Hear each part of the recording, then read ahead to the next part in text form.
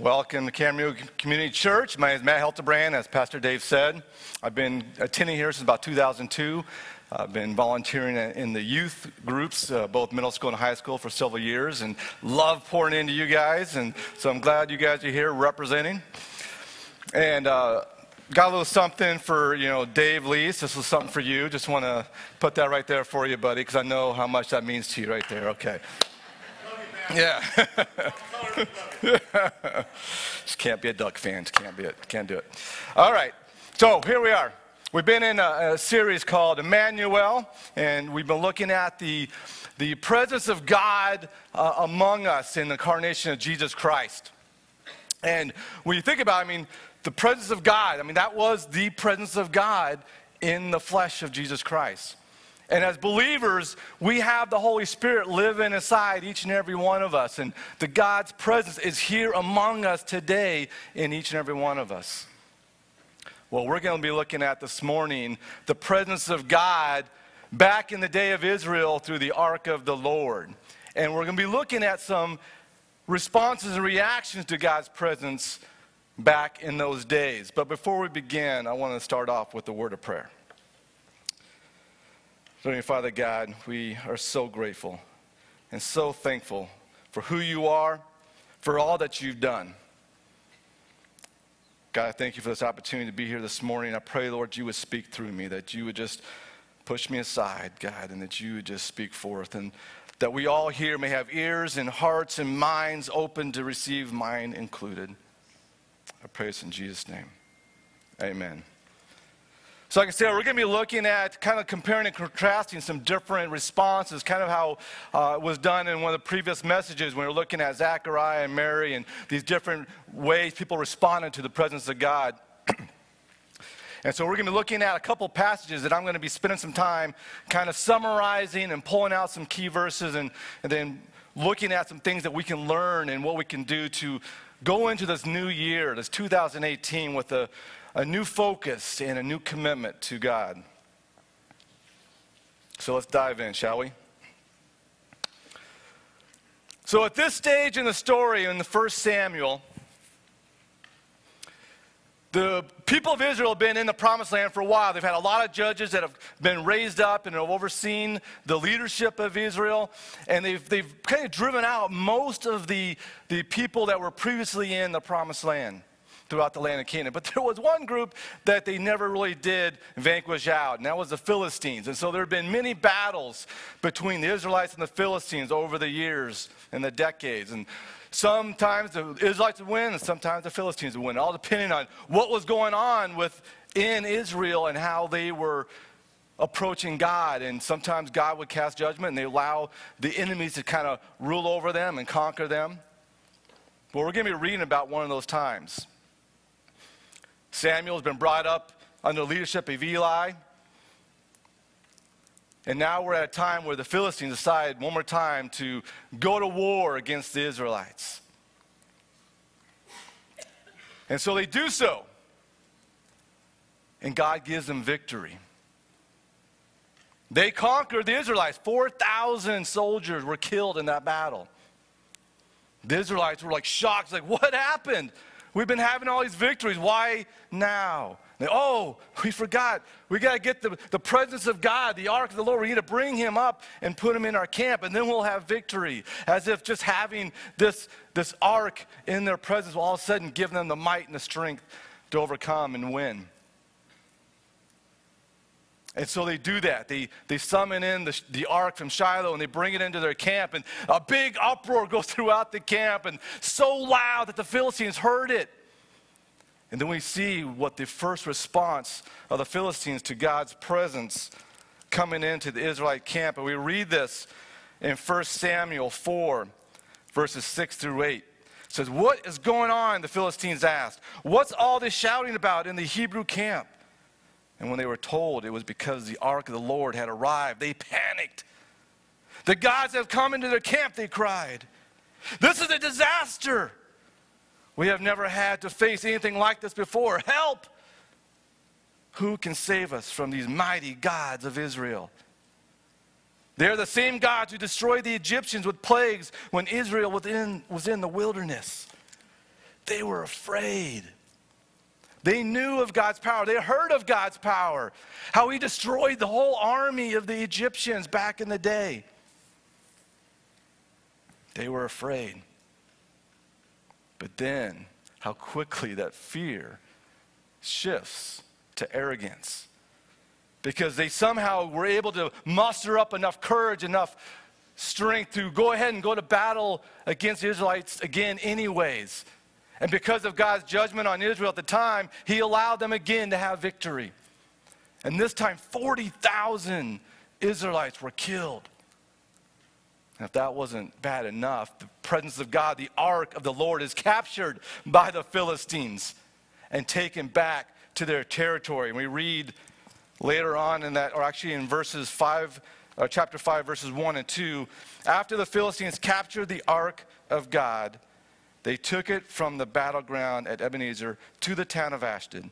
They carried the ark of God into the temple of Dagon, and they placed it beside the idol of Dagon. See, Dagon was their god of war, their god of fertility. This was like their big god. This is the god that they went to wanting to get victory over the Israelites. And so in their mind, they're saying their God gave them this victory, and therefore they brought the ark of the Lord back in. It was interesting that they actually didn't destroy the ark, but they kept it. Now, there's a couple different ideas of why they brought the ark back. One is maybe that it wasn't uncommon for these type of cultures, these pagan cultures that had multiple gods, that when they conquered another people group that had other gods, that they would bring those gods in and make them part of their collection of gods, kind of add it to their war chest of gods so that they could have more power and there's more gods to call upon when they needed. And so in doing so, again, thinking that this god Dagon had the victory, putting the ark of the Lord down at the foot of the statue of this god. Basically saying that this god is subservient to their god. Another idea is maybe it was just thought of as a trophy. Just a token of their victory that they then brought in as an offering to their god Dagon. Boy, were they mistaken. And how badly had they underestimated the authority and power of the God of Israel. Because what happens next, as Pastor Dave would put it, flips the script. We read in verse 3 of 1 Samuel 5. But when the citizens of Ashdod went to see it the next morning, Dagon had fallen with his face to the ground in front of the ark of the Lord. Their mighty god of Dagon had fallen prostrate down on the ground before the ark of the Lord. I mean, what kind of God can't even stand up on its own? And what's interesting is that when they saw this, I'm sure they were like just shocked and amazed and didn't understand what was going on. And they probably rationalized in their own mind what was the reason why this statue was fallen. And it reads later on in that verse that they picked him back up and put him back in his place. And most likely reinforced this statue so that it wouldn't happen again. I mean, what kind of God not only falls down on his face before another God, but yet needs man to lift him back up? They talked about how they had to lift their God back up in his place. Is that a God that has any power, is worth worshiping? I mean, think about it. When Satan gave his blow to Jesus on the cross at the crucifixion and death of Jesus, Satan thought he won a mighty victory. The Israelites and the apostles were probably just scared and confused and not knowing what's going on, just like the Israelites were probably scared and confused and why they had suffered the loss and why the ark of the presence of God was taken away from them. But contrary to what the rumors that were being spread by the religious leaders of Jesus' time, it wasn't the apostles that snuck into the grave, grabbed Jesus' body and lifted him up and said, yes, here he is, the King of Kings, our God, our Savior. No. For God willingly laid himself down on the cross. And it was God, and by God's power alone, that raised Jesus from the dead. He didn't need anyone. That is a God with power and authority. So, Dagon falls down. They put him back up. They go home. That's that, right? Not so much. Because again, when they come back the next day, not only has the statue fallen down again, prostrate before the ark of the Lord, but we read how the hands and the head of this statue, Dagon, has been broken off and are laying on the threshold of this temple. Some of the significance of that is that the head is thought to be the source of wisdom and knowledge, and the hands the source of power and strength and work. As if God was saying, your God Dagon has no wisdom, has no knowledge, he has no power and authority before me. And also in my reading, preparing for this, I learned that the Philistines would often do this to their enemies. They would cut off the hands and the head of their enemy, showing their victory over them, and also as a way to keep track of how many they killed. It was like God giving them a sign that they could understand.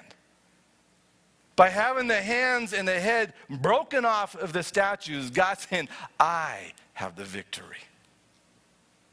Amen?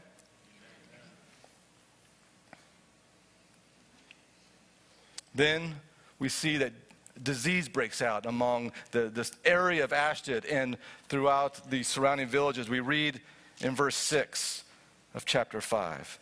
Then the Lord's heavy hand struck the people of Ashdod and the nearby villages with a plague of tumors.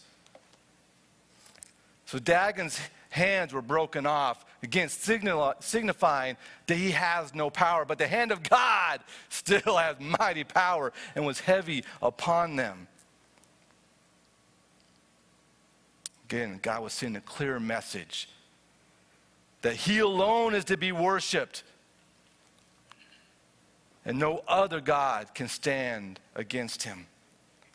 And just as Dagon fell, Satan and his kingdom will one day fall before the mighty God who has authority over all. And although it was a clear message, the Philistines missed it. For instead of abandoning their obviously defeated and broken God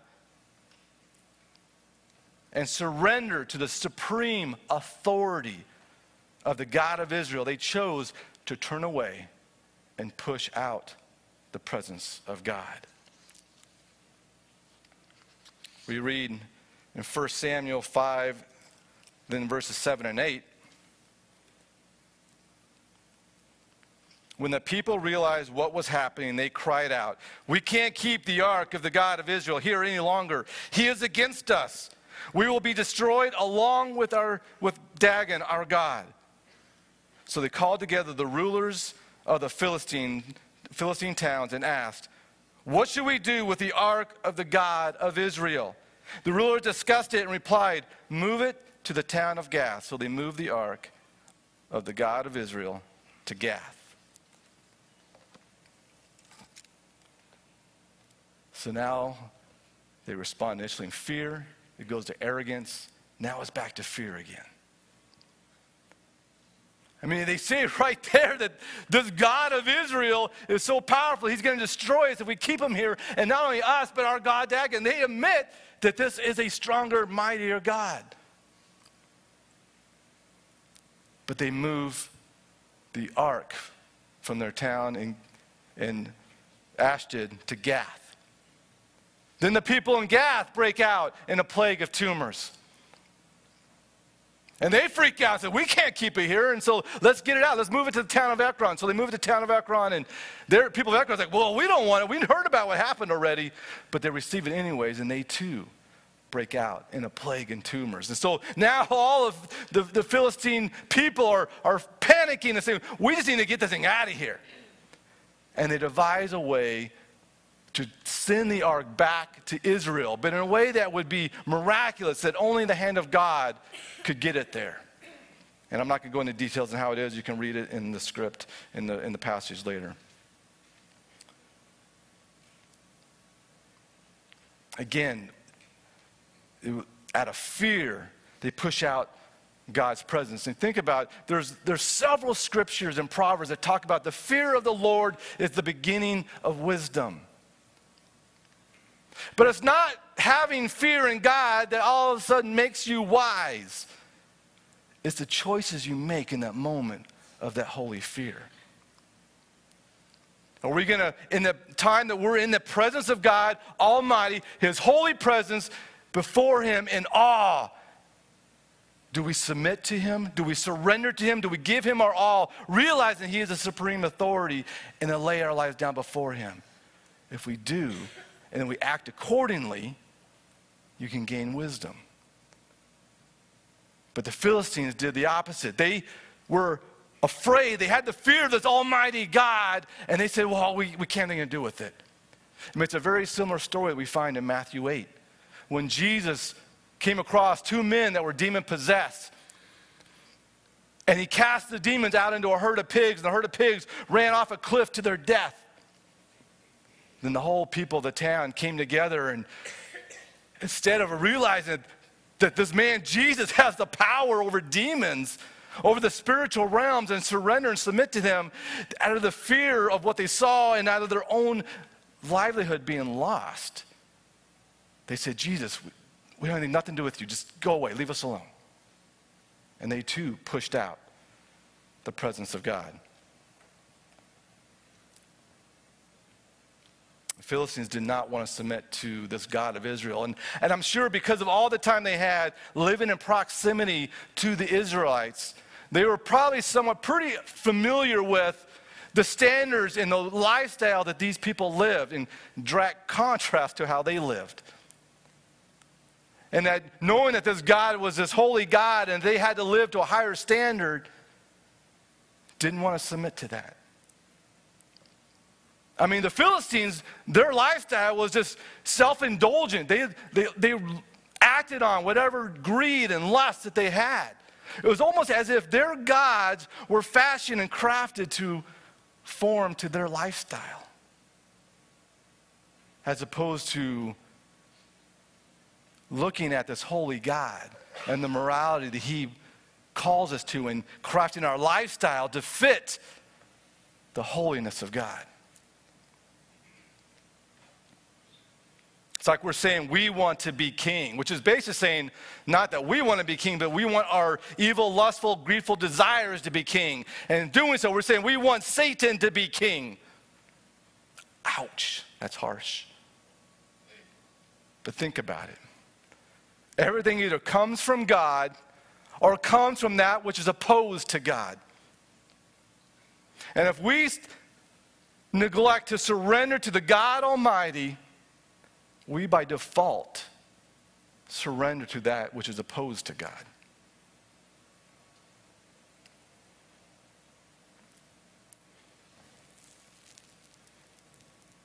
When Joshua was at the end of his life, after leading the people into the promised land, he recapped all that God had done for them and their ancestors, and he put this challenge before them. We read this in Joshua 24, verses 14 and 15. It'll be on the screen. So fear the Lord and serve Him wholeheartedly. Put away forever the idols your ancestors worshipped when they lived beyond the Euphrates and in Egypt. Serve the Lord alone. But if you refuse to serve the Lord, then choose today, catch this, choose today who you will serve. Would you prefer the gods your ancestors served beyond the Euphrates, or will it be the gods of the Amorites in whose land you now live? But as for me and my family, we will serve the Lord. See, Joshua got it. He understood that if we don't serve the God Almighty, we will serve someone or something else. The choice is ours. Fast forward several years. The ark of the Lord has been brought back to Israel. It's actually been moved to the home of Abinadab, where it remained there for 20 years. And eventually, this kind of unknown guy, David, rises to the throne and as the king of Israel. And he realizes he wants to bring the ark of the Lord into Jerusalem. And so he does that. He calls for the ark to be brought out of the home of Abinadab, and he makes a pretty serious error. He brings the ark back in on a cart, which is the same way the Philistines sent the ark back to Israel from their territory, which is in complete violation of the law that God gave to Moses and how the ark is to be revered and handled and carried and transported. And because of that, in the process of bringing the ark in and the ox stumbling, the cart shifting, and this guy Uzzah in the back reaching out to steady the ark, touches the ark, which is also forbidden, punishable by death, and he dies right there.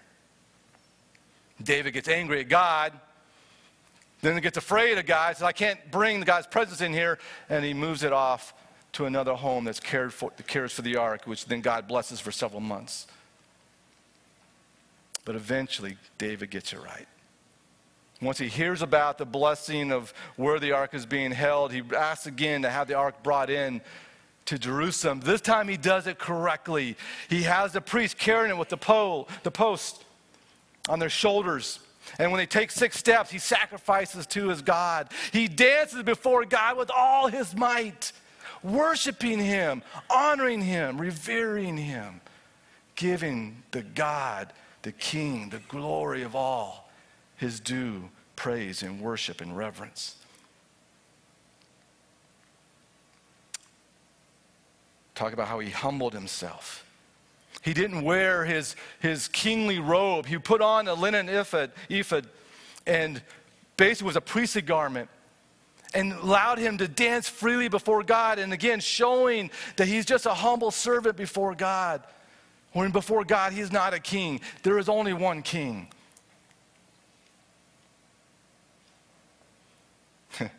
And while he's doing this, David's wife, Michal, sees him dancing and being the daughter of Saul, who was king for several years, and seeing a different perspective of how a king should be, looks at David and is ashamed and chastises him when he comes back home. But listen to David's response to his wife. We find this in 2 Samuel chapter 6, verses 21 and the first part of 22. David retorted to Michal, I was dancing before the Lord, who chose me above your father and all his family. Oh, there's a dig. And he appointed me as the leader of Israel, the people of the Lord. So I celebrate before the Lord. Yes, I am willing to look even more foolish than this, even to be humiliated in my own eyes. Wow. That's the proper perspective. David knew his standing before God. He placed himself in proper perspective in relation to his Creator. No matter what position we have, no matter what title we wear, no matter how many people we have reporting to us, we are all on the same level before our God, humble servants.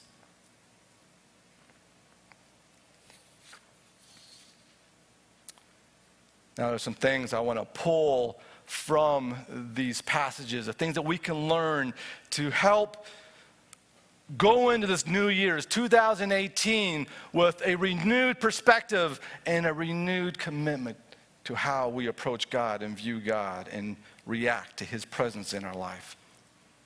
The first lesson is don't take God's presence for granted. Don't take God's presence for granted.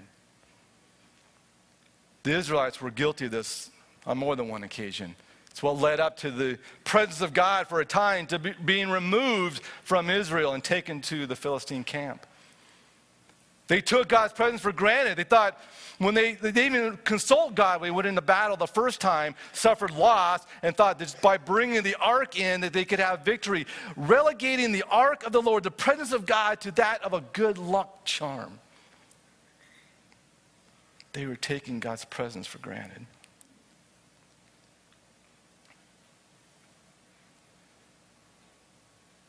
How do we not take God's presence for granted?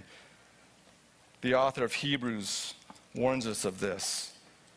In Hebrews chapter 2, verse 1.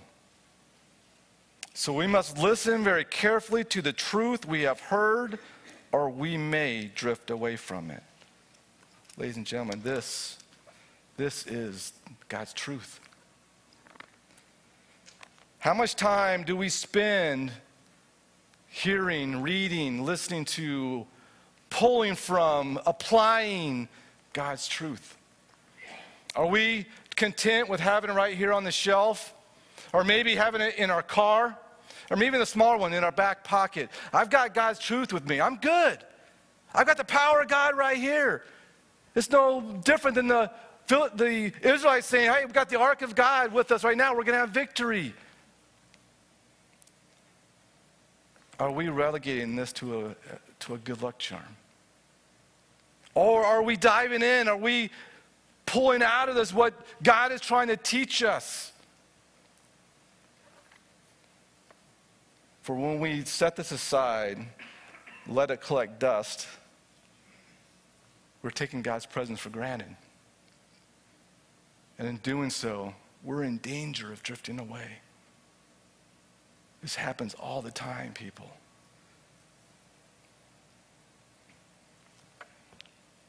Don't take God's presence for granted. Second lesson we can learn is to approach God with reverence and holiness. Again, David failed to do this in his first attempt to bring the ark in. He treated the ark with irreverence. He placed it on a cart as if it was a common object, as opposed to the presence of the God Almighty.